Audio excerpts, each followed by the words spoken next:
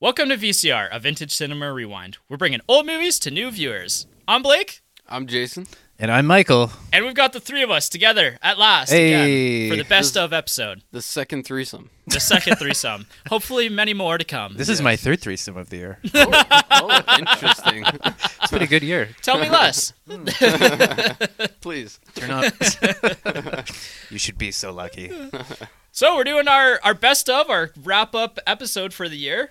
Each of us picked 5 movies. I guess we should go into criteria of how we picked our movies. Maybe you should just explain the rules. Yeah, the rules really quick. So we picked 5 movies for our top 5 list each. They had to be movies that we saw for our first or second viewing during the year. So, for example, I've seen The Thing a dozen times over the last 5 to 10 years, and it's one of my favorite movies of all time. We did it for the podcast last year, and if I didn't have that criteria, I'd pick that one every year kind of thing. But this kind of helps guide us to newer movies. It kind of keeps us in like the theme of the podcast as well. Yeah. Because we're trying to identify old movies for new viewers kind of deal. Mm-hmm. That should be our tagline. And also, I did mention The Thing, so we're also doing movies because this is kind of our first full year of the podcast. We said we could do movies from the last couple months of last year that we did on the podcast. And I think that's basically the criteria. I don't know if there's any other thing else. Do you guys want to talk about like how you came up with your movies at all? Like, was there any theme that you came up with, like, as you were picking them?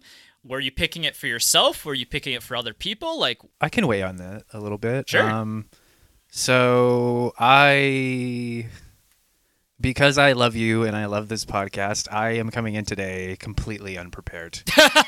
Well, son of a bitch. in the sense, let me rephrase. In the sense that, like, you know, when we did our draft with the 3 movies back in September, I watched the 3 movies within a week or two. I had a lot of notes on everything. Mm-hmm. Like, I really wanted to pitch these movies well. With this one, you know, I don't know if it's turning 30 or whatever, but my memory is just fucking shot to hell. It's been a rough year. Yeah, it's been a rough few years. But yeah. So, but I kind of use that to my advantage. One of the things I've been saying for years, and I think I've said this to you before, is I think the real sign of quality is how well something sticks with you. Like how well you can remember it after the fact. Because, like, we've all seen movies where you sit there in the theater and you're like, that was great. And then you leave, you go to your car, and you never think about it again. Right. So I deliberately did not rewatch any of these movies. I'm just going on my own memory, which actually, now that I hear that out loud, sounds really irresponsible. But Well, I'm in the same boat, basically. Like, okay. I just didn't have time to rewatch all of the things or, like, try to write notes. Yeah. Okay. With me, and that's something actually that you were mentioning, Mike, that Jason and I have talked about before. Like, I kind of base a movie off of whether it's good or not based on, like, how much I remember, like, a week after, 2 weeks after, 6 months after kind of thing. If a movie doesn't stick with me, then obviously I didn't like it enough to appreciate it. Another thing I should mention is one of the criteria I used for my own little rating system is whether or not I rewatched it. Because I don't typically reread books or replay games or rewatch movies, but if I saw a movie more than once, like pretty close to each other, that means it was really good, or at least I really liked it. And that's something that will come into play for my number 1 spot. Cool. Wink. I guess for me, I would say, like, the way I think about these movies is would I have wanted 15-year-old me to have watched them? Like, would I write this list for 15-year-old me? When you were getting into movies, like, right at that critical time. Yeah, like, that's when I, like, fully, like, developed my love of movies, I think. Right. Like, it, like, became concrete for me as, like, something that I love. So these are, I kind of threw them together quickly, but that's basically, like, all of them I would highly suggest to 15-year-old me. Cool. See, just to weigh in on that a bit, I'm actually kind of doing the opposite. Is would I want 30-year-old me to see this movie? Because there's a couple things on my list that are a second watch, but it's a second watch like 10 or 15 years later. So it's like, can I rediscover something and still love it or pull something new from it? Cool. I like that. Yeah. My approach was a little bit different actually from both yours. Like, I didn't really go in like having an idea of what I wanted to do with it, but what I came to realize is that all of these movies are they're really funny in their own right, and they're not. The main focus isn't necessarily the comedy, but they all have really like heartfelt comedic moments. The other piece to this was they're all movies that I can't shut up about.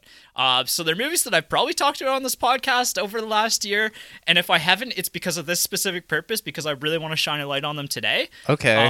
But they're movies that I've been recommending people. They're movies that I've been sharing with people. Movies that I've even been just like rewatching with people. Like a couple of these movies I've seen 2-3 times this year. My first watch obviously being this year, but Sure. they're movies that I've watched multiple times with multiple different people because I wanted to share that appreciation with them.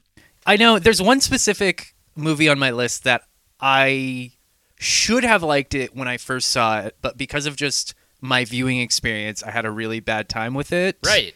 So, yeah, I think I'm also taking the actual viewing experience itself into account. Cool.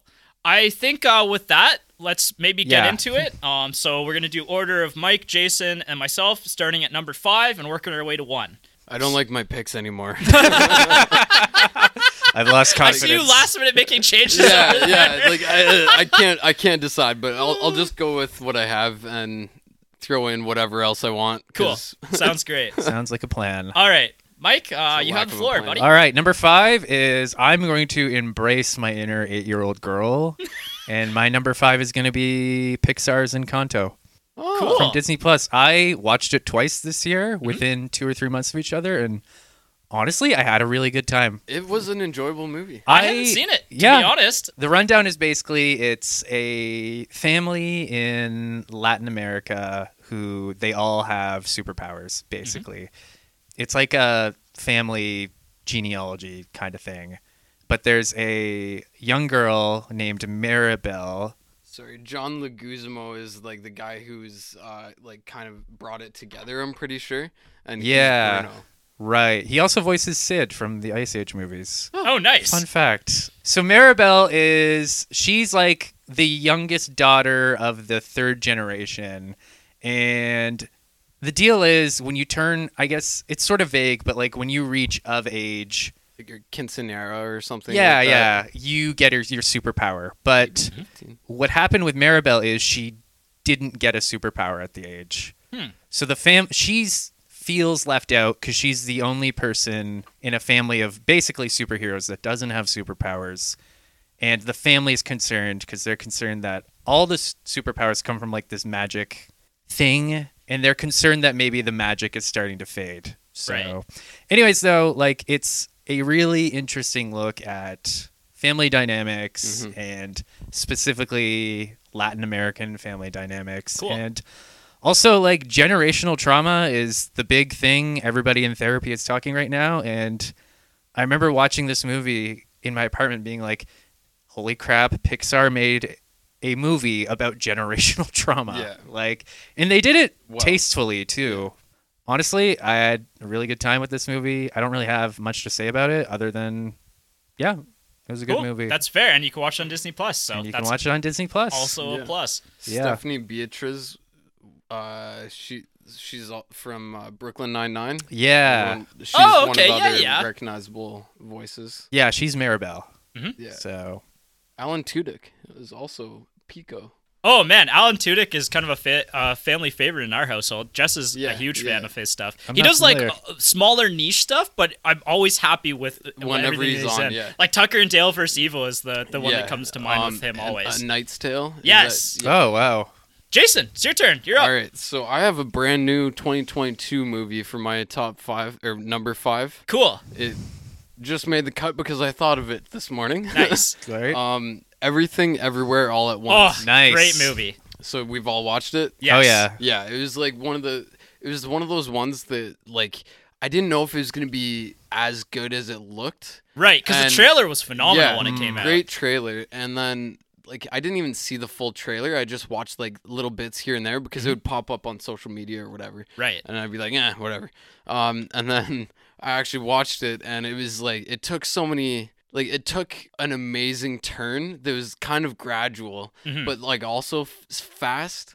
They just went so far into this interesting area. Well, it's all about the there's two aspects to it, right? There's the multiverse aspect to it, and then there's the family aspect to it. Yeah. And Mike, you described it really well, actually, to me earlier in the year. You said it's a movie that's about a middle-aged woman having middle-aged Asian woman problems, and it's like what other movie out there is really doing that? Like it's absolutely. So independent and telling its own story. And like I actually I may have been like a little wine drunk or something, but I cried a little bit like near the end, just like her, like the daughter's experience, and like she depicted a certain thing like within like mental health or depression very well, while also like it was such a fun movie. So like it had the depth. And it was so fun, especially the like you saw those stamps in the office that the lady was using, or like there were awards. I think there were awards, and they. I saw it earlier, and I was like, that's a butt plug for sure. And then the two like guys are fighting, and they just do like a cannonball onto butt plug. Yeah. So you've got the best of both worlds. You've got more generational trauma and butt plugs. And it's like, so that nails everything that I want. that's a really good movie. And funny enough, Everything Everywhere All at Once is my number 5 as well. Oh shit! There you go. Yeah. Hey. And I'll just basically add on what you're saying. Like it takes like a really poignant spin on the multiverse in the fact that Evelyn Wang's character, Michelle Yeoh, she is embodying this character who is in the worst possible life that she could be living out of all these multiverses. And there's slight variances between all of the multiverses in the different directions her life could have taken. And we find out that she's in the absolute worst one. Like the most boring. Like, it's not like hell, but it is its own just version everything of hell. Just didn't quite go right. Yeah, like nothing went right. It's hell in a very... It's hell in a very mundane way. Yeah. Like if hell is mundane, then they nailed it with this. It's and so it's really interesting in that sense. It's got like a ton of heart, whether it's just the family aspects, and that's kind of also something that I think widespread movies that everybody likes are often centered around families, whether it be like E.T. or even like, I don't know, the Fast franchise. Like how much do they talk about family in those, right? Family. But there's that meme. aspect. There's also one character or actor that I wanted to mention, shout out before I move on, is Ki-Hai Kwan. I really missed him from my movies. He is, if you don't know who I'm talking about, he's the kid in Temple of Doom. He played Short Round, and he was also the gadget kid in The Goonies. And as a child, like he was the kid that I looked up to in all of those movies. Like he was really, really important in my childhood. He was the 180s kid. Yeah, he was the 180s kid, and unfortunately, he felt a little bit typecast as the Asian kid. He also, like, as he got older, maybe struggled to find work because of that and maybe that stigma in Hollywood. And it's really unfortunate because I had no idea that was him. Yeah. When you told me that, I was floored. Yeah, I honestly, I really, really missed him, and it makes me really, really happy to see him in movies again. And he was so good in this. He was amazing. He was so good. His character Raymond has a monologue towards the end of the movie that genuinely almost brought me to tears. Yeah, it's just such a good movie, and honestly, I would recommend it to just about anybody. Yeah, like 15-year-old us would love this. Sure. And for the multiverse aspect, and 40-year-old us is gonna love this for the family aspect. Yeah, and both for the butt plugs. So so the butt plugs. But besides that, like another thing too was just like how genius the way they interact with the multiverse is. Right. Like that was something I'd never seen considered in it's any so many type there's of so fiction. many original ideas, and it's so original, funny how everything comes together as well. Yeah, and like the paper cuts, like man, that part was hard for me. And like, what did she do? She like spit in her grandpa's mouth or something. She had to kiss the tell her I love you. She had to tell Jamie Lee Curtis's character I love you. Yeah. And she had to do it sincerely. Yeah. And so it's such an epic moment. Like it's slow-mo, and she's trying to like put everything into it, like all of her heart. Right. Jamie Lee Curtis just does like a flying knee kick, or, like knee to try and hit her in the face. Yeah. So yeah, it was. Jamie Lee Curtis Very was fun. also fantastic in the movie. Yeah, there is no low point to that movie. It is one of the best movies of the year, and it was hard to be number 5. Yeah, Hot Dog Finger. Yeah, yeah. Like, That was hard for me to watch. That was the part where I squirmed. I thought that was hilarious. But Yeah. anyway, let's move into number 4s. Mike, you're on board. So my number 4 is one I've already talked to the two of you about. It's Last Night. Yes. The Canadian movie about the end of the world. Yeah, I was my second watch after 11 years, and yeah, I have nothing but good things to say about that movie. Blake, you said you've picked it up and watched it after that. I loved it. Yeah, it almost made my top 10. It just didn't quite get there for me, but it was a movie that I felt almost bad cutting, but at the same time I was like, this doesn't quite make it for me. Yeah, again, it's really, I don't know. I mean, I said quite a lot about it during our draft pick back in September, but Right. yeah, again, like I can't say enough about this movie.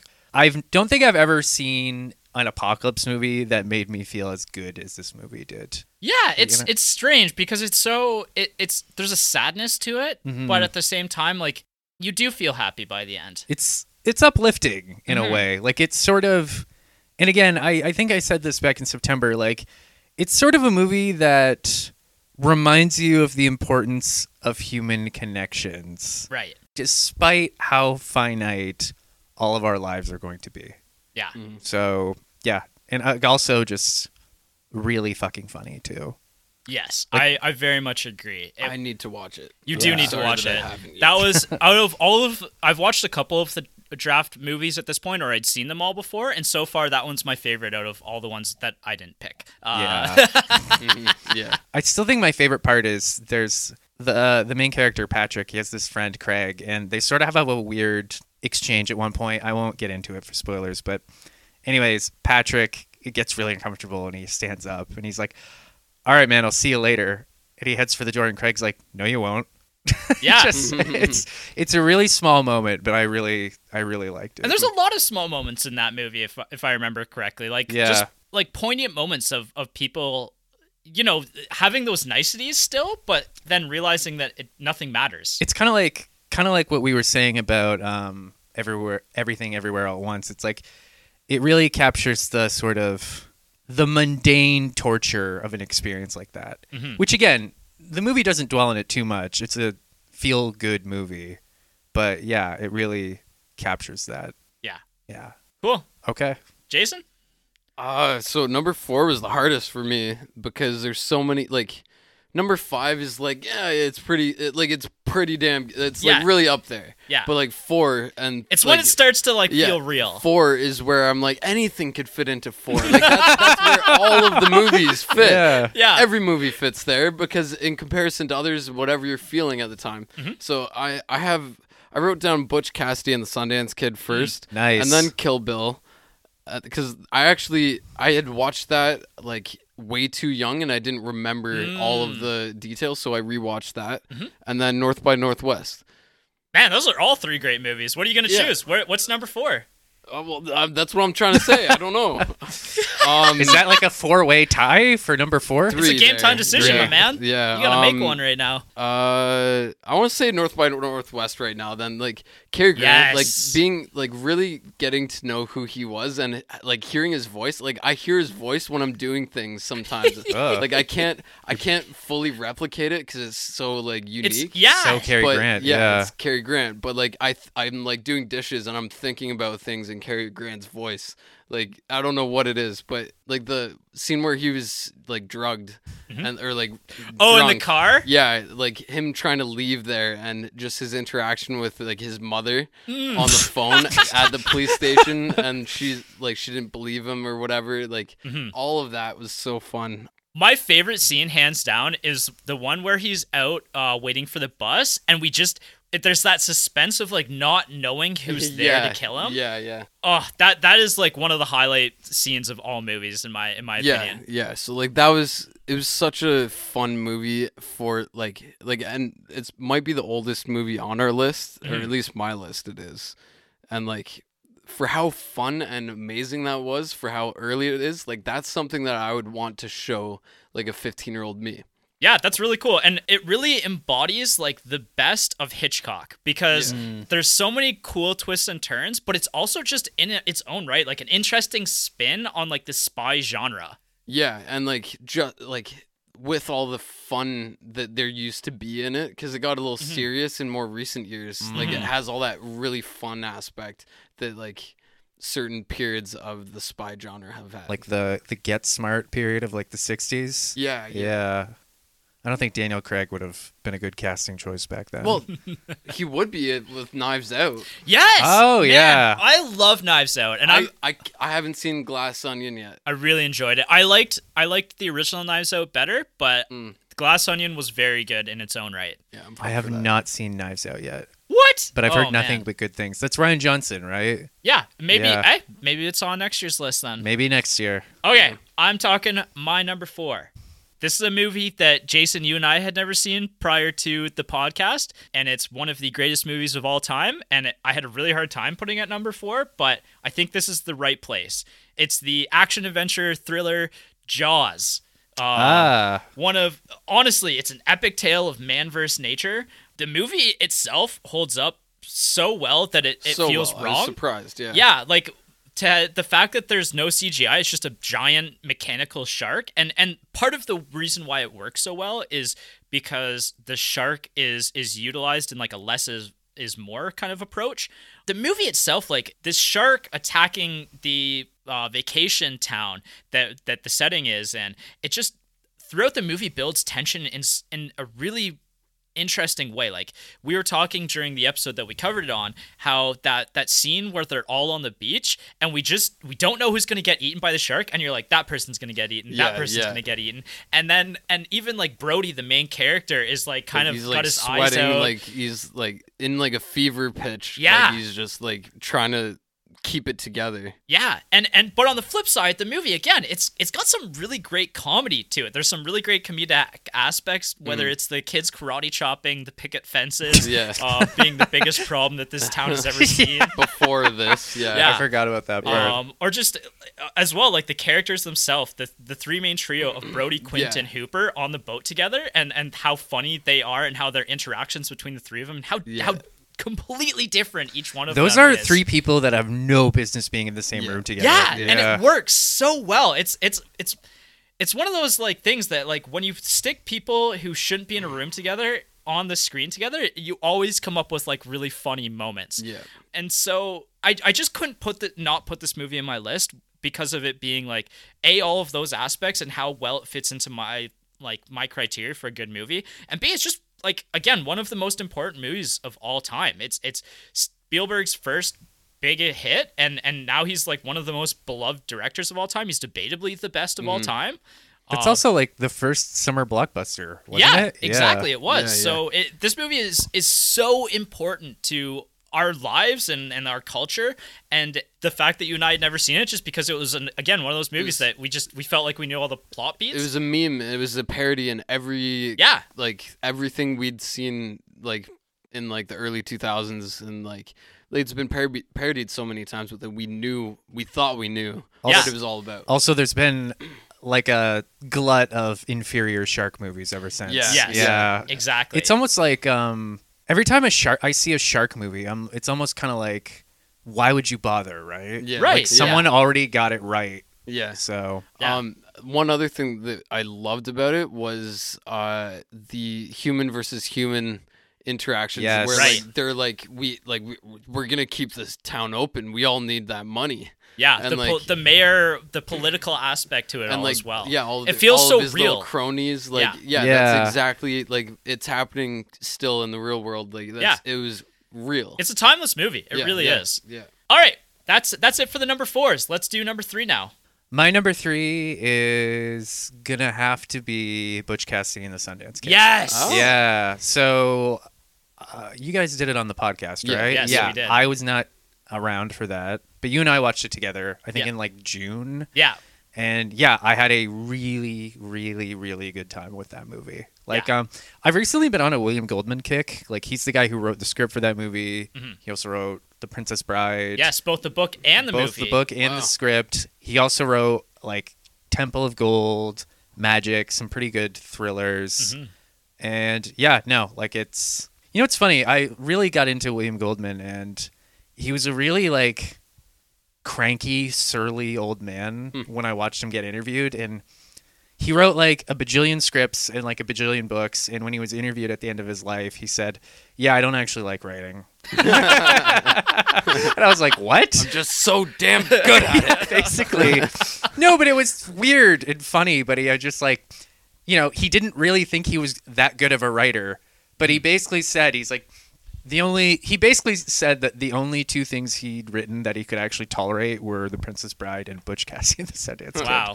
So they made his top 2, and it's making my top 3. I feel like that's like classic, like kind of like a genius curse where he knows like he can write well, but nobody else is writing as well as him. And he's like, if I feel so shitty about my stuff, why does everyone else suck so much? I might as well keep writing. Basically. Something like that. Like, there's something in there. Yeah, that's really funny. So I read a biography about him, and some other writer interviewed him, and basically like he'd write a book in one shot, do no revisions, and he would never reread it again. It's like the guy was trying to interview him for his biography and said like, "Well, why did you do this in this book?" And he just like, "I don't remember. Like, I don't know what you're talking about." So part of the reason I love that movie too, because I had to share that with you. That's like it was a podcast movie that you and I did that I was like, God damn, I need other people to watch this one. And it's a Western, but it's so funny for being a movie that was made in the 60s. The comedy holds up so well in 2022. And it wasn't just like a parody like Blazing Saddles or something. Like it was just like an adventure buddy comedy. Yeah. And like kind of the first buddy comedy in a way too. One of the first, like, yeah.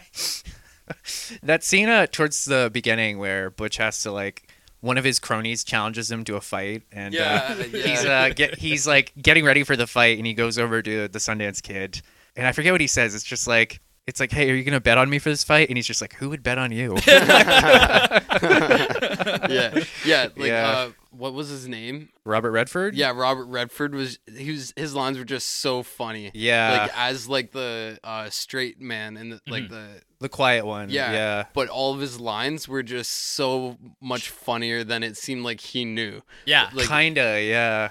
That scene on the cliffs where he shouts that he can't swim and he's so ashamed of himself. And Paul Newman just like throws his head back and laughs like, I can't believe this is happening right now. Yeah.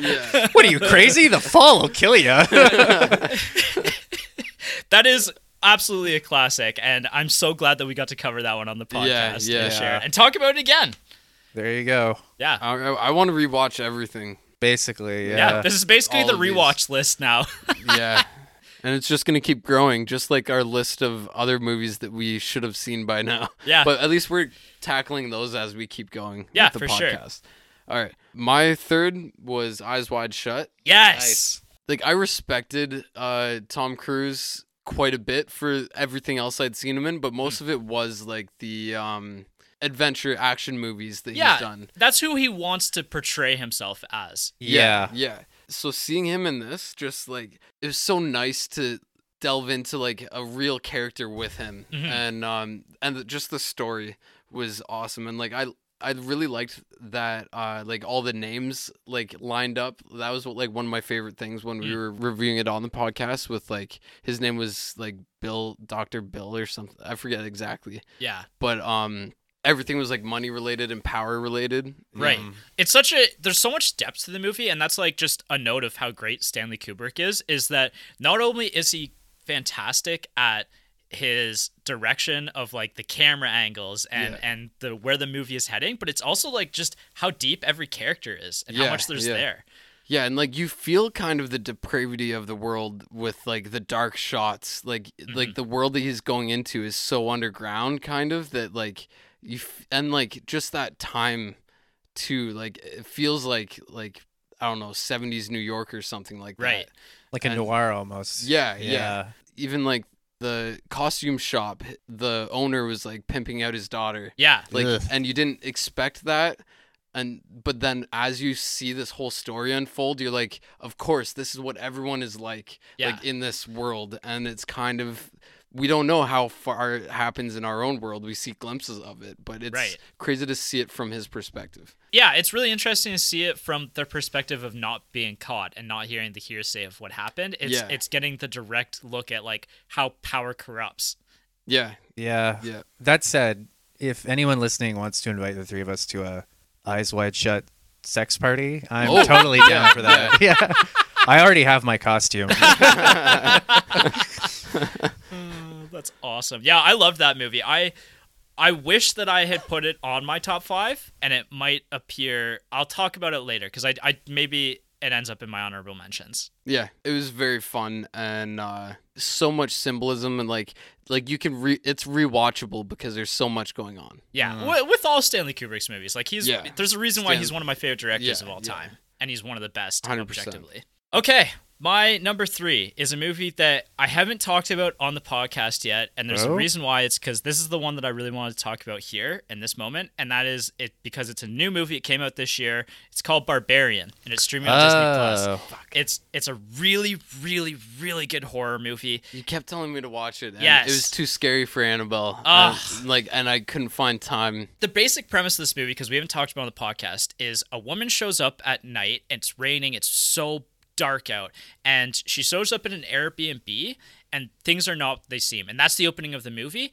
and I cannot describe any more of it because I do not want to ruin it for anybody. This movie is so good. There's so many cool twists and turns that really just go in as blind as possible because it's something special. There's 2 ways that I want you to go and check this movie out because it absolutely deserves your time.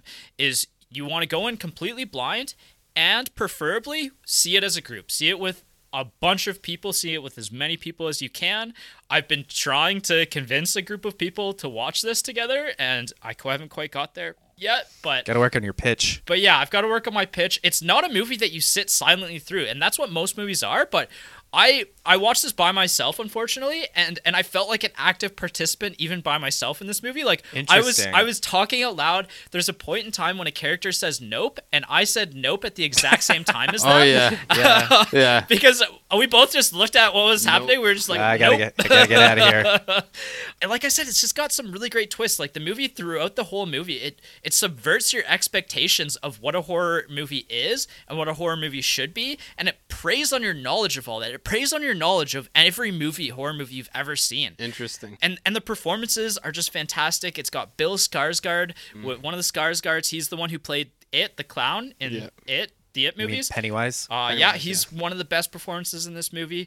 Georgina Campbell, a new actor, she just kills it. She's got a great career ahead of her. And Justin Long makes an appearance. Oh, Justin Long. And wait until you see his appearance. I kept being like, isn't Justin Long in this movie? Yeah, and then he just shows up. And it's like, whoa, all right.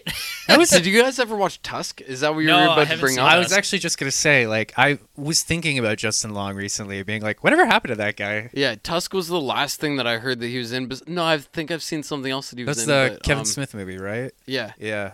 And where he turns into a walrus? Yeah, the guy turns into a walrus. Yeah, he wants to be turned into... Yeah, whatever. I heard some pretty mixed things about that movie. Yeah, it's something that like I wanted to check out, but it wasn't high on my list. Honestly, I'm a fan of Justin Long. I like his movies, like Dodgeball. Pretty fun, yeah.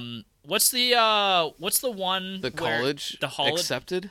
Accepted. Yeah. Accepted was great. Die Hard 4, he's good in. What's the horror movie? I can't think of it right now. Jeepers Creepers. That's a great horror movie from the early 2000s. Classic. So everybody here, like everything's firing on all cylinders, and the key piece of all this is the writer-director of this movie, and that's Zach Cregger, who you may know from Whitest Kids You Know. No way. What? Yes.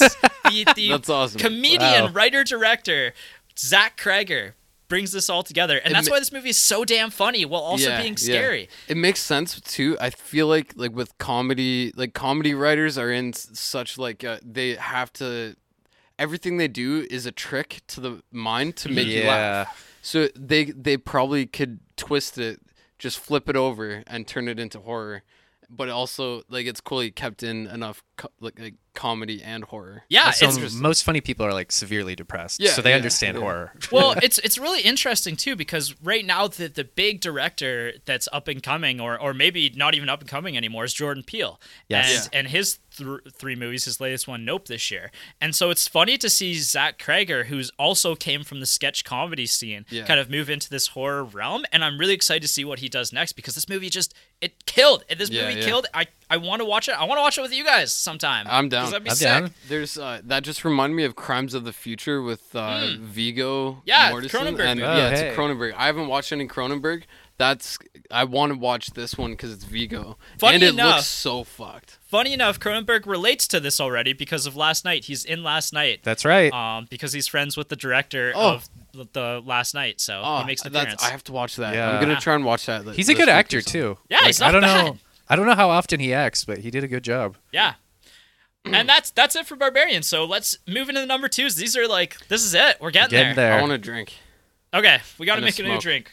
Okay, so my silver medal for 2022 is going to have to be Mad Max Fury Road. I love that movie. Yeah, so a little bit of backstory. I did see it in theaters when it came out 7 years ago, but I was in a bit of a bad place when I saw it, so I did not enjoy it. But with the benefit of 7 years and better anxiety medication, I was in a place to enjoy this movie a lot more.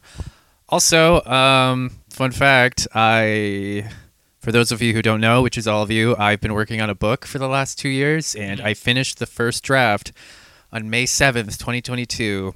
I was supposed to go to a bonfire that night, but then my roommate came home and told me he had COVID, so I couldn't go. So anyway, me and my deathly ill roommate just watched Mad Max together. Cool. And I had a really good time. That's a movie that you want to watch it with as much sound cranked up as high as possible. Yeah. Absolutely. I have to rewatch that. It's so good. I loved it. It's not only is that one of your top movies of the year, that's probably my second favorite movie of all time. Really? Debatably my I get first. it.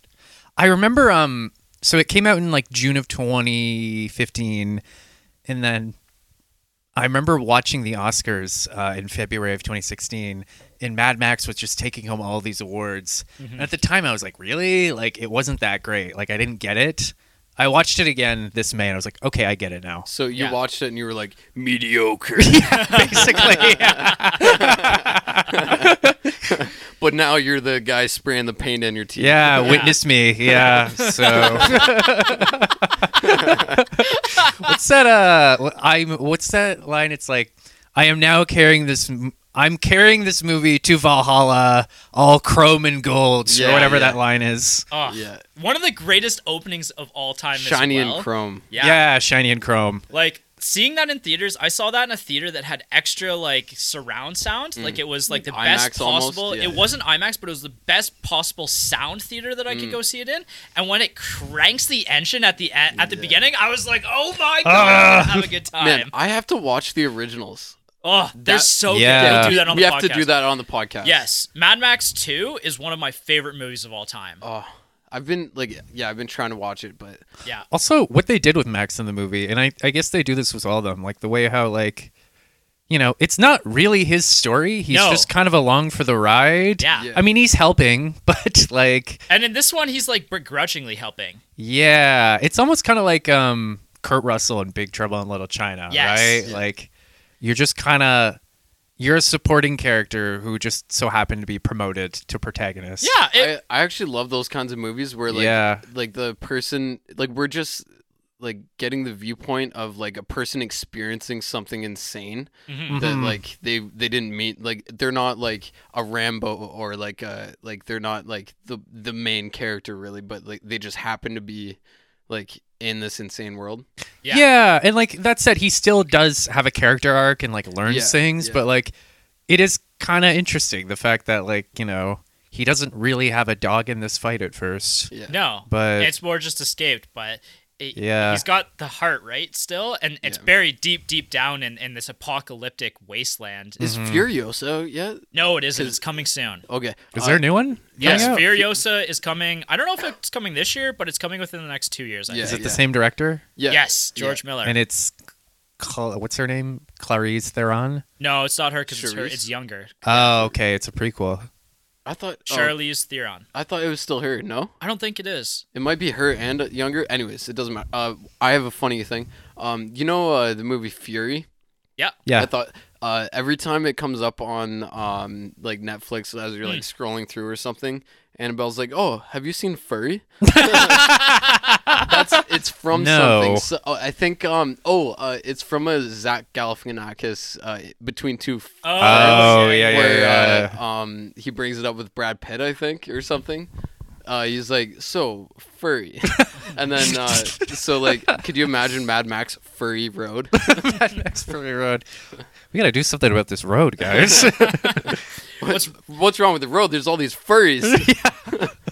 What I love about that movie, and I'm going to talk a little bit because, like I said, this is one of my favorite movies of all time, and this is the only time I'm ever going to get to talk about it on this podcast, is it's so visually stunning for a movie that takes place in a desert after the apocalypse. Yeah. Yes. And like the special effects. Yeah, like, they're all they real. Like the killed it. stunts, Yeah. it's there. Like, oh my god, and even just like the little details of The like guitar the guy. guitar guy and like, oh my god. I don't know if this is true, but I think I read somewhere that like the studio really wanted the guitar guy cut out of the movie. Oh wow. And I think Idiots. George Miller was just like, no. Like, It's Fuck so studio. cool. Yeah. Fuck the producers and like shit that ruins movies. Yeah. Because that's basically what happened to like Obi-Wan. Like they had to rewrite it because of blah blah blah blah blah. Yeah. I would say when civilization inevitably collapses, I think that'll be my new role. Yeah. I'll be playing guitar, reading poetry on a war rig somewhere. Oh my god, yeah, just pumping everybody up. Yeah. Oh man, that is the best fist pump like yes movie ever. Is there? Sorry, I've kind of commandeered this a little bit. Is there anything else you want to talk about how great this movie is? No, honestly, just I mean, there's really nothing I could say that everyone else hasn't already said. It's just kind of this is my little redemption arc. You know, like I finally was like, oh, okay, you get it's it. Sort of like you know. Yeah, like I was gonna say something funny, but it's gone now. Where and who you watch something with changes it, and like, like there's been a few times where like Hot Tub Time Machine. Kelvin watched that with a girlfriend at that time. I was about to bring up Kelvin as well, so I'm gonna tell that story after. Yeah, so like he watched Hot Tub Time Machine with a girlfriend at the time back in like whatever 2012 or whatever it was, and he's like. She didn't like it, so he was like, it wasn't that good. Then me and him watched it, and we still quote it to this day. Yes. Like, it's so much funnier when you watch it with the right person, or, like, so much more exciting or whatever, in the right mindset. And my story is the opposite. Kelvin and his girlfriend saw Dinner for Schmucks, and they were like, this is the funniest movie ever. I remember that. And Jess and I watched it, and we were like, what did they watch? Did we watch different movies? This is awful. Yeah. Oh, so funny. Can't trust a guy who has never seen Lord of the Rings or Star Wars or like or too many ors. We got to round that out. You did see Die Hard with him this year, which is I finally got him to watch that. Yeah. So we can keep him around for another year because he's seen Die Hard. Yeah, he redeemed himself at the end of the year. Good. We'll keep him alive. Yeah. Jason, number 2. Yes. So like I really liked. I'm just going to preface this with I have this memory of watching from like around the corner. I wasn't allowed to watch Crouching Tiger, Hidden Dragon. Oh, hey now. I didn't watch it this year, but Harikiri brought me back to that. Like it brings back that like nostalgia that I had for like, and I still have to rewatch that movie. I recommended that movie last week to somebody. Oh yeah. Like there was this one scene, like I was way too young, and they have that like it's like a half moon sword type thing, and she throws it and it cuts into someone's head. That's all I really remember from that. But like, whoa. Anyways, yeah, Harikiri. It's like one of the best samurai movies you could possibly watch, and it has so much depth to it with the honor system and everything. It's like a slow-moving samurai movie. Yeah. And like I really like those movies where like you could look at like the whole genre from like a fanboy perspective, but this movie's like telling you like it's not all like awesome swords and jumping shit. Yeah. Like it's like everything else, there's corruption. Yeah. Yeah, being a samurai kind of sucks sometimes. yeah. It's not all like being a cool redemption arc thing. Although he did get one, so Yeah. it's still there. But yeah, and just the like imagery and direction of it. I loved like the shadows and the angled views of the close-up faces.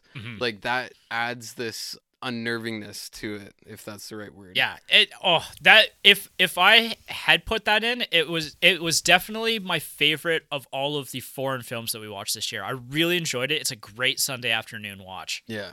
And it makes me want to watch more foreign films as yes, well, and that director's films. And yeah, especially Kobayashi. Yeah.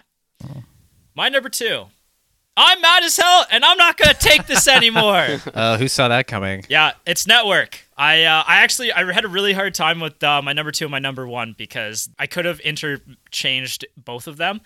This is the movie that I did during the draft episode. It's Sidney Lumet's, maybe one of his most important pieces. Obviously, 12 Angry Men is also extremely important, but it's a satirical film about how the media controls how we think, basically, and uses our own emotions against us to basically sell time.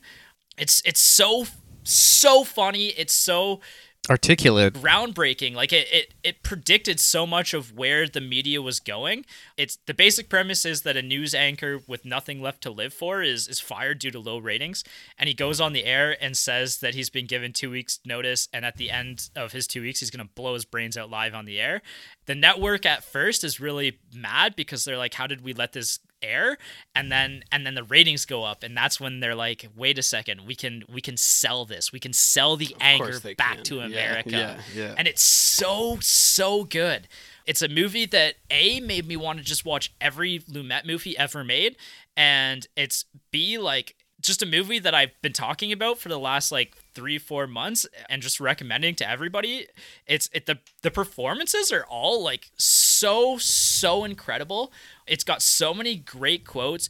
There's a monologue later in the film that's one of the greatest monologues of all time, and it's performed with such ferociousness that I rewatched it just deciding whether or not this was going to be my number 2 or my number 1, and my jaw, even knowing what he was about to say when he enters the room to deliver his monologue, was still on the floor when he performed it. It's so good. The ending of this movie is absolutely incredible. It's so cynical, but it just like, it's so perfectly cynical. I love it. I love every aspect of this movie, and we'll cover it on the podcast in the next year, I'm sure. Man, I am now like, this is the first time since then that I actually like looked it up, and I actually recognize it. I don't know from what. I don't know if I've seen it parodied or what, but I'm pretty sure I've seen it like when I was like sick or something. It was on TV on like a rerun old movie channel or something like that. It looks so familiar. It's a great movie. I cannot recommend it enough. I want to watch it. Yeah. And like I said, we'll cover it on the podcast in some more detail. So I'll get to talk about it one more time on this podcast, I'm sure. All right, you get one more. Yeah. All right. That's it. We're down to number 1, each of us. One. This is it. This is the big one. Mike, Okay. you get to start us off. At the risk of drawing this out, do you guys want to guess what my number 1 is? Is it the Batman? No. Is it new or old? Play a little guessing game here. Did we cover it on the podcast? No. Ugh. You and I have seen it together, but we have not covered it on the podcast, and it's newer. Like, it's within the last 10 years. Interesting. Yeah. Is it a horror movie? Kind of. You know what? I'll rip the Band-Aid off. So, it is Jojo Rabbit. Yes! Yeah. I watched that this year. It was on my list, too, Nice. of like great movies that I watched this year. Like I said, I typically don't rewatch movies, but you and I watched it together on New Year's Eve of last year. Yes. And then I watched it again New Year's Day. Yeah, it was so good. Yeah. So it does fit into this year. It does just barely fits into this year. No, I was completely blown away by how great it was. Also, like, it really fits I like things that are a little fragmented in the sense that, like, I like things that, like, are stupid but smart at the same time. And I like things that can make me laugh 1 minute and then make me cry the next minute. So you like juxtaposition. Yeah, I like juxtapositions. Like BoJack Horseman or Rick and Morty kind of fit into that too. So, Like, there's one, I don't really want to spoil it because I think everyone really should see that movie. And that's why Thor Love and Thunder broke my heart this summer, because I expected better from Taika Waititi, but he gets one. But anyways, there's one moment towards the end of the movie with a side character played by Sam Rockwell that it genuinely brought tears to my eyes. Yeah, like, and Sam Rockwell is such a great actor. Yeah. He's fit, like, so he plays kind of a grizzled, kind of embittered SS officer, and at the beginning he's taking all, like, the Hitler Youth kids into the woods to train them, and he says something like, I wish I could remember the line, but it's basically like, okay, so even though the Allies have us on the back foot, we're doing just fine. When he's like, we're apparently doing just fine. And there's the little fat kid, too. Yeah, I was going to say. Yeah, he's great. He genuinely, when I was thinking about my best actor for this year, the little fat kid almost made it. He's like, at the end, and he's I'm like, just a little fat kid in a little fat kid's body. Yeah, he's like, I heard the Allies are like gonna have sex with dogs, so we gotta stop them before they have sex with all our dogs.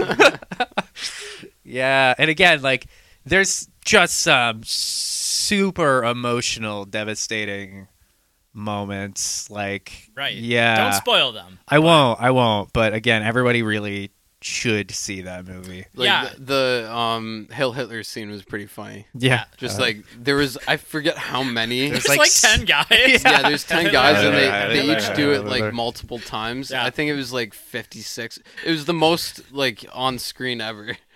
Jess was really conflicted going into the movie because she's like, you know, she's somebody who has family who was in World War II, who fought against the Nazis. Oh, I did not know that. So she's like, you know, like I'm worried that this movie isn't going to do, like, it's going to glorify Nazism, or it's going to, like, not do things tastefully. And by the end, she was like, God damn, that was a good movie. Yeah. Well, they did a good job making the Nazis seem like incompetent almost. Yeah. Like, which really did happen to certain degrees, while at the same time they were doing all kinds of like absolutely horrible things that were not from competent. Well, like, the other thing too is like it also goes in a little bit like the brainwashing of like, you know, how good people can fall into bad situations. Almost the best character in the movie is, so the little boy Jojo, he has an imaginary friend named Hitler, played by Taika Waititi, and the way that relationship develops and changes throughout the course of the movie is really interesting. Yes, I very much agree. Yeah, it's so like propaganda-y and how it moves into like the realism of like, and like that probably did happen to some kid. Like oh yeah, definitely it did. I had a pet spike that I talked to. It was a railway spike because I just moved to St. Thomas and I found it, and like I had a little imaginary friend in this spike. So like a kid at that age. Now that spike didn't murder millions of people, but that we know of. They murdered an elephant. This is true. This is true. Yeah. That very large one. That elephant had a jumbo-sized one. Yeah, definitely the best movie I've seen all year. That's awesome. And also probably in my top 5. Yeah, it's of all a great time. movie. Yeah, highly recommended as well. Mm-hmm. Jason, number 1. Yeah. So this is like I could have went for like the best movie. Know what I mean? Yeah. But like, there's technically the best movie. Like Thief is mine. Oh, really? Yes. Like, I actually had that like. I have that in my mind so much just for like him sitting down all tired out after that. The heist goes well? Having a cigarette. Because I smoke, and like every time I smoke, I'm like especially after like when I'm feeling really good, that image just floats into my mind, and I'm like that feeling stays with me from that movie. James Caan sells that movie. Yeah. Like, he is so good in that movie that it's not in my top 5, but his performance is in, like, if it does it, it's not number 2, or sorry, if it's not number 1, it's number 2. Like, and it's not even close. Yeah. He is so good in that movie. Yeah, like, and the realism, like the depths that Michael Mann goes to like figure out what he's gonna portray, like like how he's gonna set up the heist and how these characters act. Right. All of those things just nail it for me, because like I could be watching like some of the best movies like of all time, and I'll see like small things, maybe not best of all time, because this fits in there where like I could be watching really good movies that everyone else loves who isn't like a film junkie. Yeah. And I'll be like pulling apart little, like I'll find all the threads and pull them, and I'll be like, I don't like that. Like, why would she do that? Like, I really love this movie, but if they didn't do that, I would actually love it. Like, I would love it. But like, there's nothing to pull apart from here. Yeah. Like each person is a real person, and there's actual like it's with almost real problems. Yeah, real like, problems, real motivations, real like there's an understanding of who these people are by the actors and the writer and director. Yeah, and it's not gonna like it's not for everybody. Like because Jess was like genuinely upset by who James Caan was because he was kind of a racist and kind of a sexist guy. But I was like, but the guy spent most of his life behind bars. Like his formative years were growing up around assholes. Yeah. Like and this is who he would be. Yeah, and like when you like I kind of relate in a certain way where like he has seen like the worst and he knows exactly what he wants, and his whole goal is to just get that because he knows it's possible, because he's seen everyone getting stripped of everything that they wanted and they hold dear and everything. And he's like, I'm going to hold on to everything that's in this picture and I'm going to fucking get that. Because he's like he knows how to do it, and he's going to do it. And he basically does. Like he gets rid of all the other shit, but like in the end he does get away. Yeah. And you're talking about like how great the characters and the plot is, but like let's take a moment to just appreciate the opening shot of the movie and that pan down of like the alleyway, and it's raining and the Tangerine Dream is playing. Yeah. Like that you was and unreal. I know you and I watched that opening shot and went, God damn, this is gonna be an awesome movie. Yeah, like I got shivers again right now. Just you like making me remember that. Yeah, that makes me so happy that you picked that movie because I got you that for your housewarming gift. Yeah, and like you just gave it to me today, and I already had like I had an idea of my list. I just was moving things around, but Thief didn't move. Yeah, and then you gave that to me. Oh, so that's a fantastic movie. I'm so glad you picked that for number one. All right, is it time for my number one?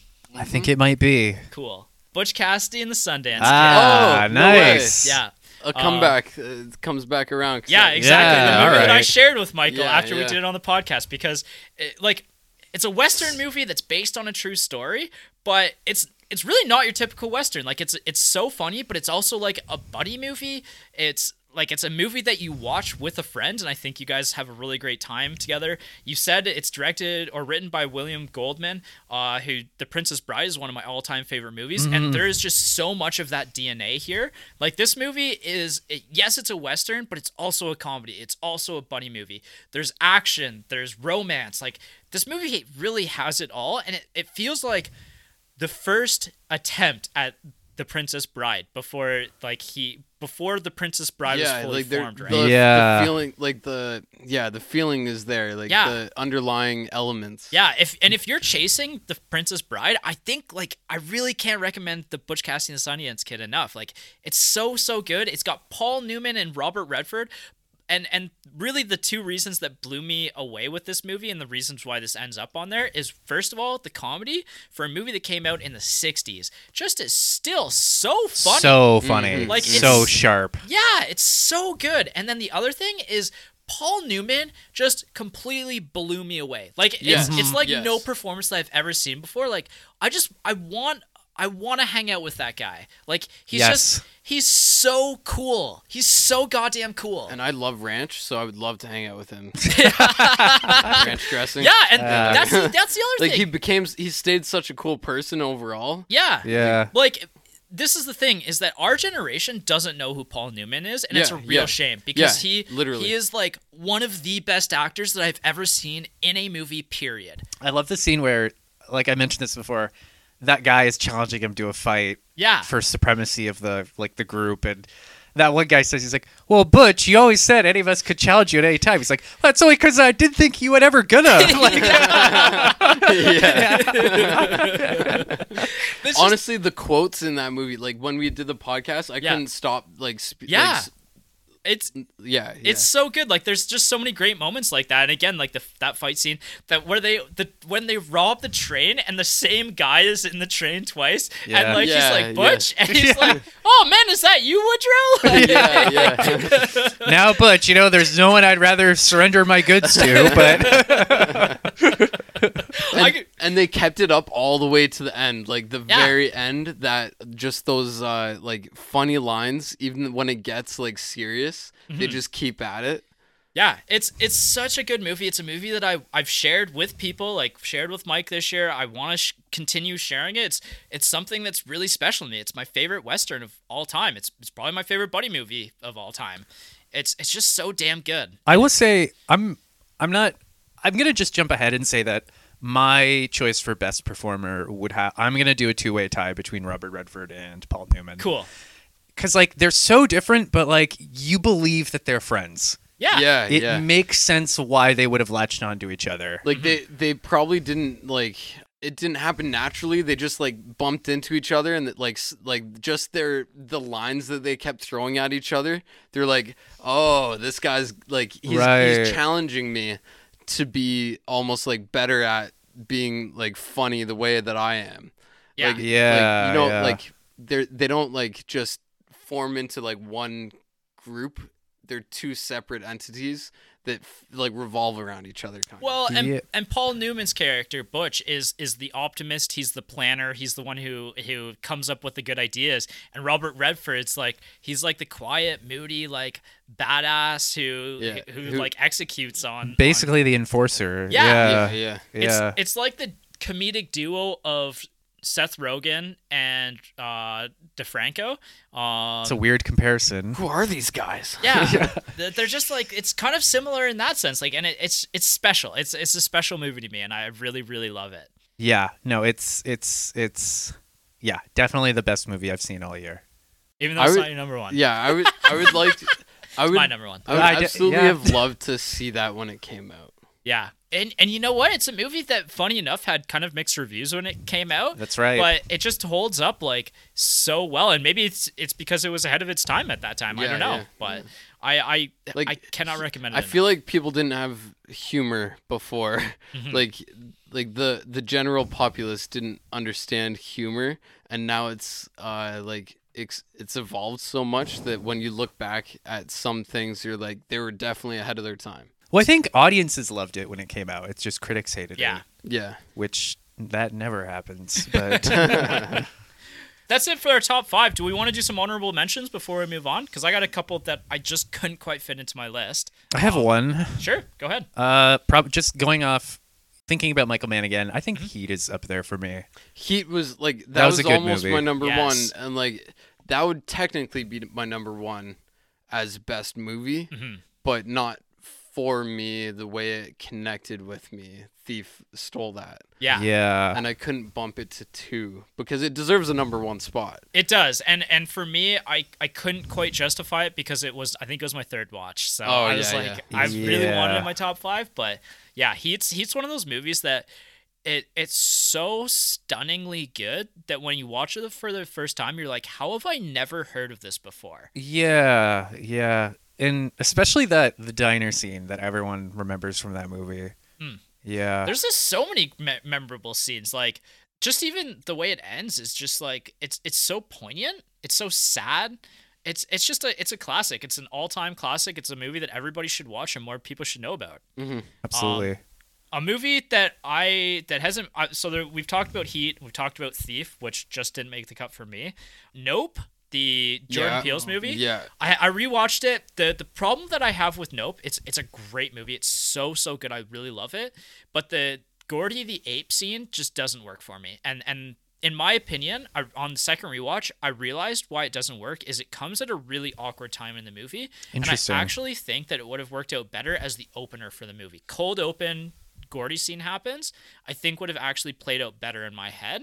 And Jordan Peele is one of my favorite up-and-coming directors, but I couldn't justify it on my list, unfortunately.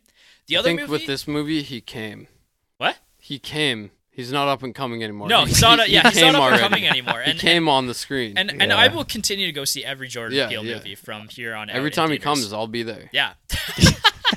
The other movie that I want to mention really quickly is Apocalypto. The Mel Gibson I watched movie. for the first time this year.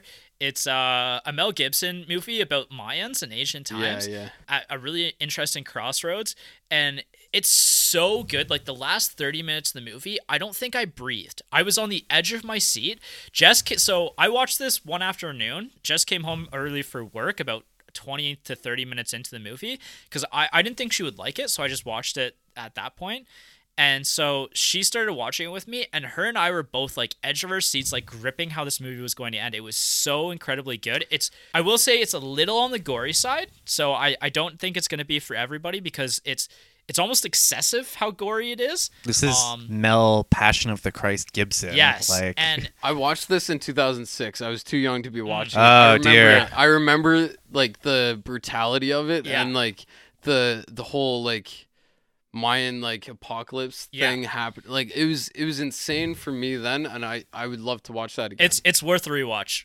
Trust me, it's a fantastic movie, but I just couldn't quite shake Everything Everywhere All at Once out of my list for it. I'm faintly disappointed in myself that Everywhere. You know what? I'll say Everything Everywhere All at Once is probably my number 6. Yeah, it's a great movie. Yeah, I feel like we've kind of we might be in kind of a renaissance for weird movies. Yes, I believe so. What's that movie you told me about with the little kid, the little sheep girl movie? Oh, Lamb. Lamb. I watched Lamb a few weeks ago. Yeah. It didn't make my top 5, but that's another really weird, unsettling, slow burn movie. I'd like to watch it. I haven't seen it myself, but I just read good things about it. Yeah, it's one of those things where like it's very slow and weird, but I wasn't bored.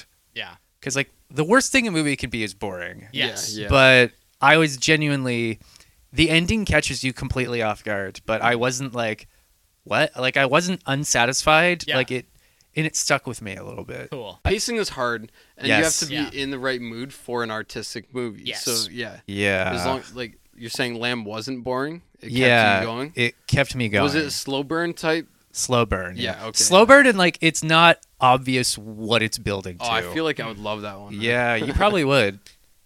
Okay, shall we move into best performances? And how are we going to do this? Do we want to do... I kind of already blew my load on that one. Yeah, but that's fine. Do we want to do... Mine's a small joke. Do you have one person, or do you have, like... My best performance is the Iron Giant. And it's, like... Vin Diesel? Yeah. Yeah. And it's just... Hogarth. Yeah, like... What is it? I go, you stay, no follow. Yeah. That's the best performance right there. Cool. So many layers in that one I sentence. respect that. Yeah.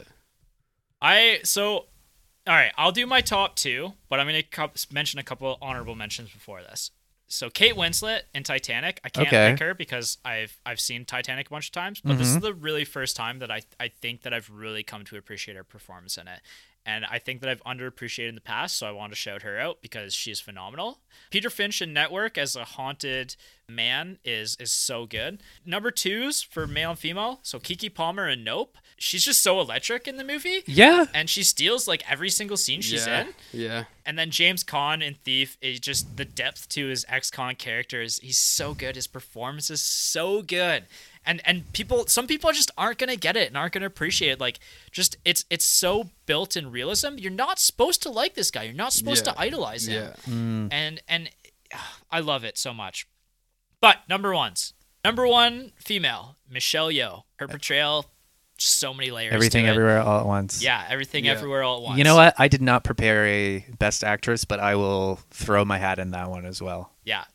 And I want to watch more of her movies now. I've never actually seen another movie of hers, and I need to. Like, I feel like I've seen good. a few, and like she's always phenomenal. Yeah, she's got so many like she's acting as so many different versions of herself. She's an action hero. She's like a middle-aged woman who's having all of these middle-aged woman problems. Like, she's just so good. She's such a tragic hero, and her performance is part of the reason why that movie is so great, and a large part of the reason why that movie is so great. I wouldn't say she's a tragic hero though, because she learns her lesson. Yeah, but like I guess she's tragic pre the lesson. She's a. I don't know how to describe that. Probably. I get what you. As a non-writer. I'm being a little. I'm being a little pedantic right now, so don't worry about it. But yeah, number 1 is Paul Newman for me and Butch Cassidy. Okay. Like, he's just so charismatic. He's like the most charming guy I've ever seen on screen. And he's the kind of guy that everybody wants to be friends with. Like, I just want to be friends with that guy. I just want to go on the hijinks that guy goes on. It's almost like a D&D character who put all his points into charisma. Yeah. Like, because... Yeah. Okay, I won't say it because it's a spoiler, but like he's really only charming. That's the only thing he's good at is being charming. That's like Cary Grant too. Like I feel like Cary Grant and Paul Newman are like equal footing, I would say. Yeah. He almost kind of in that movie. He kind of almost reminds me of like Bob Odenkirk in Better Call Saul. A little bit, almost like he probably channeled that. Yeah. I get that vibe. Like I'm not a fighter, but I'm a talker. Yeah. Like I'm not gonna punch my way out. I'll talk my way out. Yeah, and that maybe there's like kind of like I think most people can maybe relate to that more than they can relate to the fighter, right? Yeah. And so that's why it becomes so important to all of us. Mm-hmm. There's so many movies that were so good. I can't why are we? We're torturing ourselves here. Yeah, really. All right, well, let's wrap it up with Best Director, and then we'll call it an episode. Okay. Michael Mann. Yeah. Thief, Heat, everything else. Yeah. I want to see so many more of his. And, like, you really nailed it with Sidney Lumet, too. Like, those are types of movies that, like, I really enjoy. So I want to keep watching his. But yeah, those two are up there. Kubrick, like obviously Kubrick. Yeah, Sidney Lumet is my pick. He just represents like what we're trying to do on this podcast so well. Is just find those movies that have just slipped through the cracks of our generation's viewing experience. And he wasn't even on my radar. Like as somebody who really appreciates movies, before we did that draft episode, I'd never heard his name. Even despite having watched 12 Angry Men and appreciating how great of a movie 12 Angry Men is. And the fact that he made like 50 movies almost in 50 years and how important he was not just to like cinematic history, but like to the actors themselves and how much they appreciated working with him. Like he's just such an important guy. And we didn't talk about these two movies, but I'm going to shout him out again. I talked about them more on the draft video with The Hill and Dog Day Afternoon. Can't recommend both of those enough. So I think for my best director, this might surprise you, but I might just have to go with Fellini. Really? Yeah, I know. That does surprise me. Okay. We did 8.5. That's how I broke myself in, which was a terrible choice. But you and I had a lot to talk about with that movie, but we were both a little lukewarm on it. Yeah. But that's one of those experiences where I maybe didn't necessarily enjoy watching it conventionally, but it's a movie that's really stuck with me these last few months.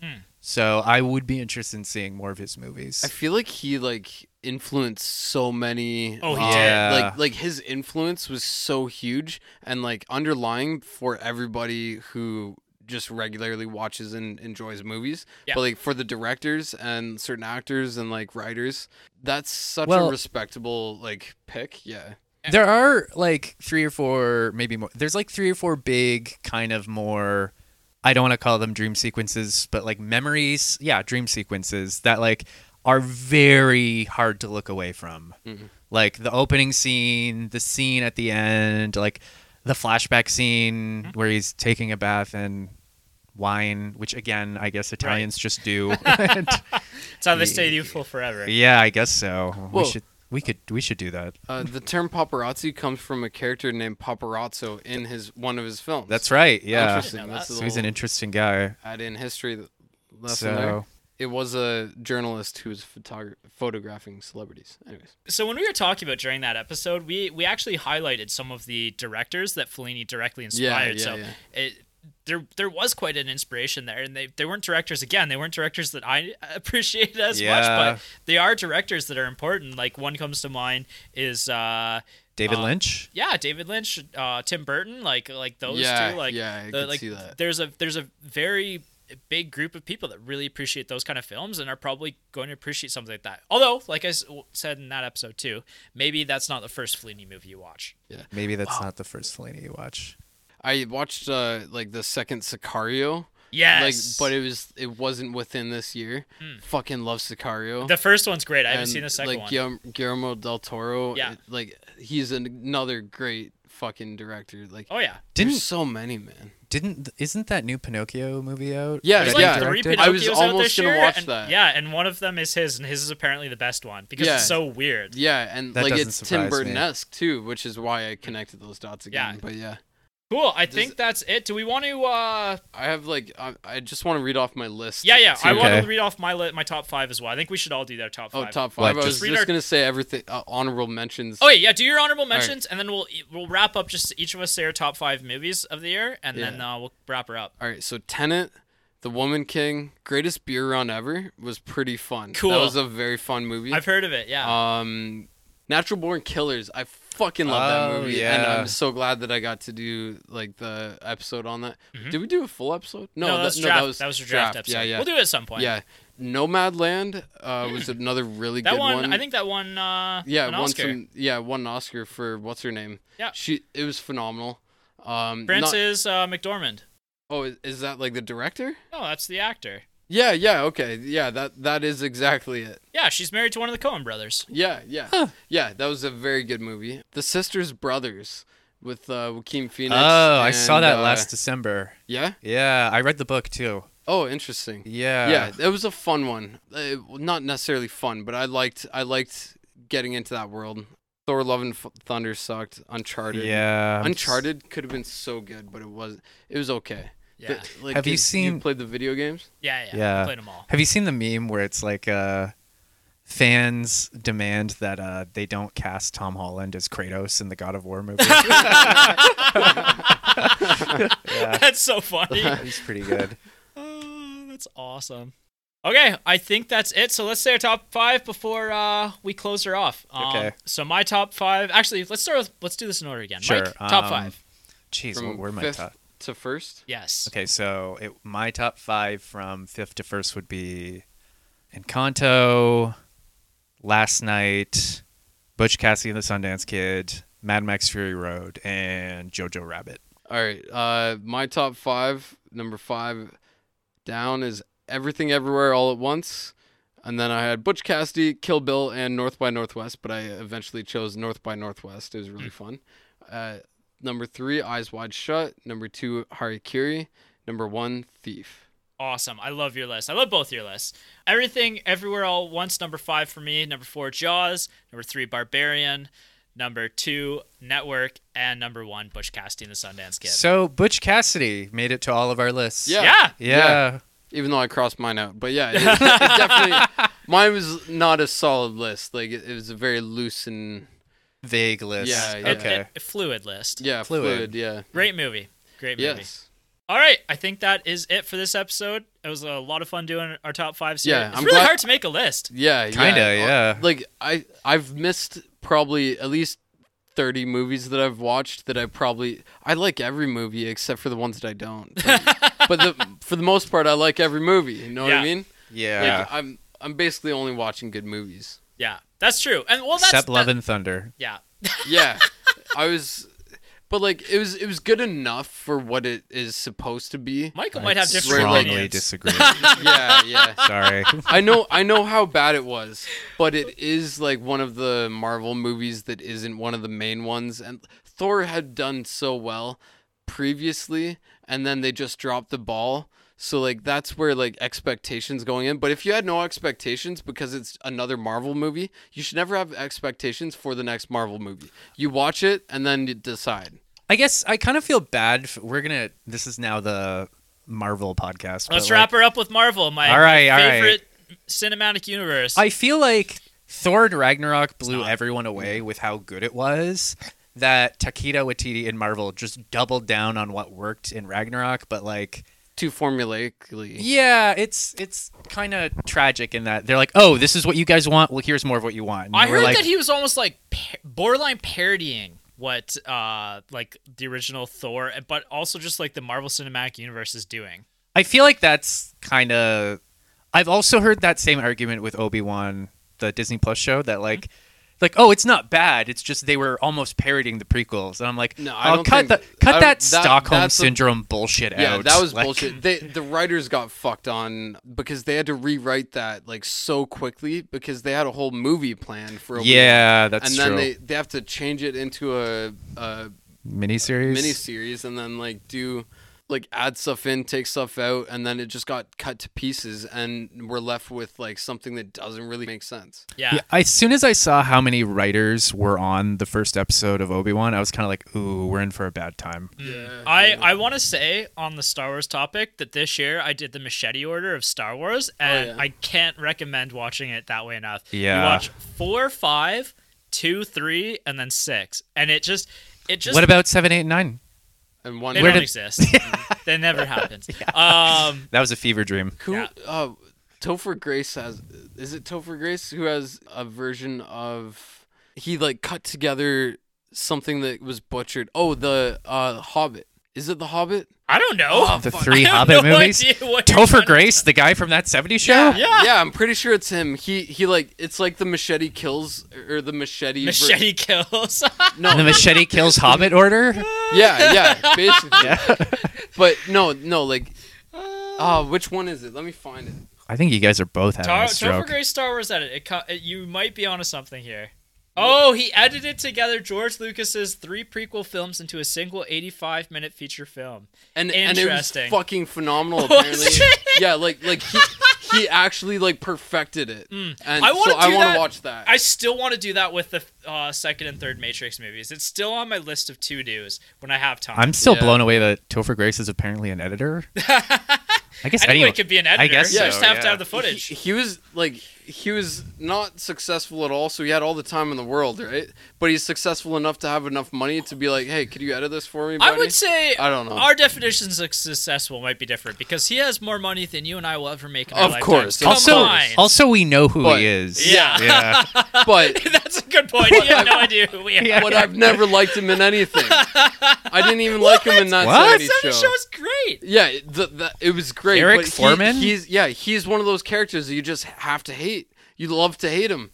You love the show, you hate him. He's like Ted. It's like everyone hates Ted. It's like Ross. Like you have to have that person. Ross think wasn't as bad. No, Ross is the worst. I think Monica's worse. I think Eric is significantly more likable than those other 2 guys you mentioned. Yeah, Eric Foreman. like a little bit. I liked yeah. Eric. I liked Eric more than I liked Ross, and I don't like know about Ross. Ted. I like Ross more than Ted, and then Eric is last. Out of the 3 that All we're right, doing. well, we Those all are have some strong differing opinions opinions. here, yeah. Yeah. Who knew that this podcast would devolve into I strong liked how opinions? we all finally came together on Butch Cassidy, and now we're all praying again. Yeah. We need to do this more. Yeah. Just have like a free session. Well, We we've should got do some time at the end of lives. this episode, so I'm letting her go. We But- got 30 episodes. This is I think 31. Yeah, we probably have 31 views at this point. Yeah. All of them are me. No, Thanks, Mom. we yeah. we had a your very mom. nice comment on the Platoon episode. Yeah, we did. Shout out to that person. Yeah, shout out to that person. Oh wait, was it Luke? No, it No. was just a random person, and we got Well, actually it's good better- movie recommendation. Nice. Okay, it's better than I guess one. I of hope our she's listening right coworkers now. just doing. Our Yeah. one fan. Yeah, We love you. Honestly, we have a couple. There's like almost a dozen of us. There are dozens of us. Yeah. Almost a dozen of us, Michael. Let's not pluralize. Yeah, it. let's not oversell They're illusions, ourselves. Michael. All right, time to get back to the home. That's awesome. All right, but I think it's time to wrap her up. Yeah, I think all that was right. a great episode. I had a ton of fun on this one. Yeah. Next up, Jason and I are going to actually. Oh yeah, that is our next episode, and we'll see if maybe we can do a 3-person one Another again next three-way, week. yeah. We're gonna do Gattaca. It's one of the most famous sci-fi movies of all time. Like very popular among like sci-fi. It's Mm-hmm. just not many people other than the sci-fi like hardcore people. Yeah, neither of us have really seen know it. Yeah, I've never even heard of it. Yeah, so I've heard of it. Like it comes up in conversation here and there throughout like the past 5 years of my life. I keep seeing it. And I'm like, add it to the list, Yeah. and then there's so many on the list. yeah, it's like the inevitability. Like, if a conversation goes long enough, there's the inevitability that Hitler will come up. Yeah, It's like yeah. if a sci-fi No. conversation goes on long enough, Gattaca will come up Yeah, at some yeah. point. That I thought that was Wikipedia clicks. If you keep clicking on Wikipedia links, any link, you'll eventually get to Hitler. I think it's the law of Hitler. Like, if a conversation goes on long enough with enough people, Hitler will pop up. I think at that's some called point. the Godwin's law. Is it? And I think Godwin's law is an argument on the internet that goes on long enough will involve someone being compared to Hitler. Okay. I'm pretty sure that's it. what it is. Yeah. All right, but a lot of fun Great stuff episode. to come in the next year Hey. for the podcast. So, all right, have a good one, everyone. Bye bye. Happy New Year.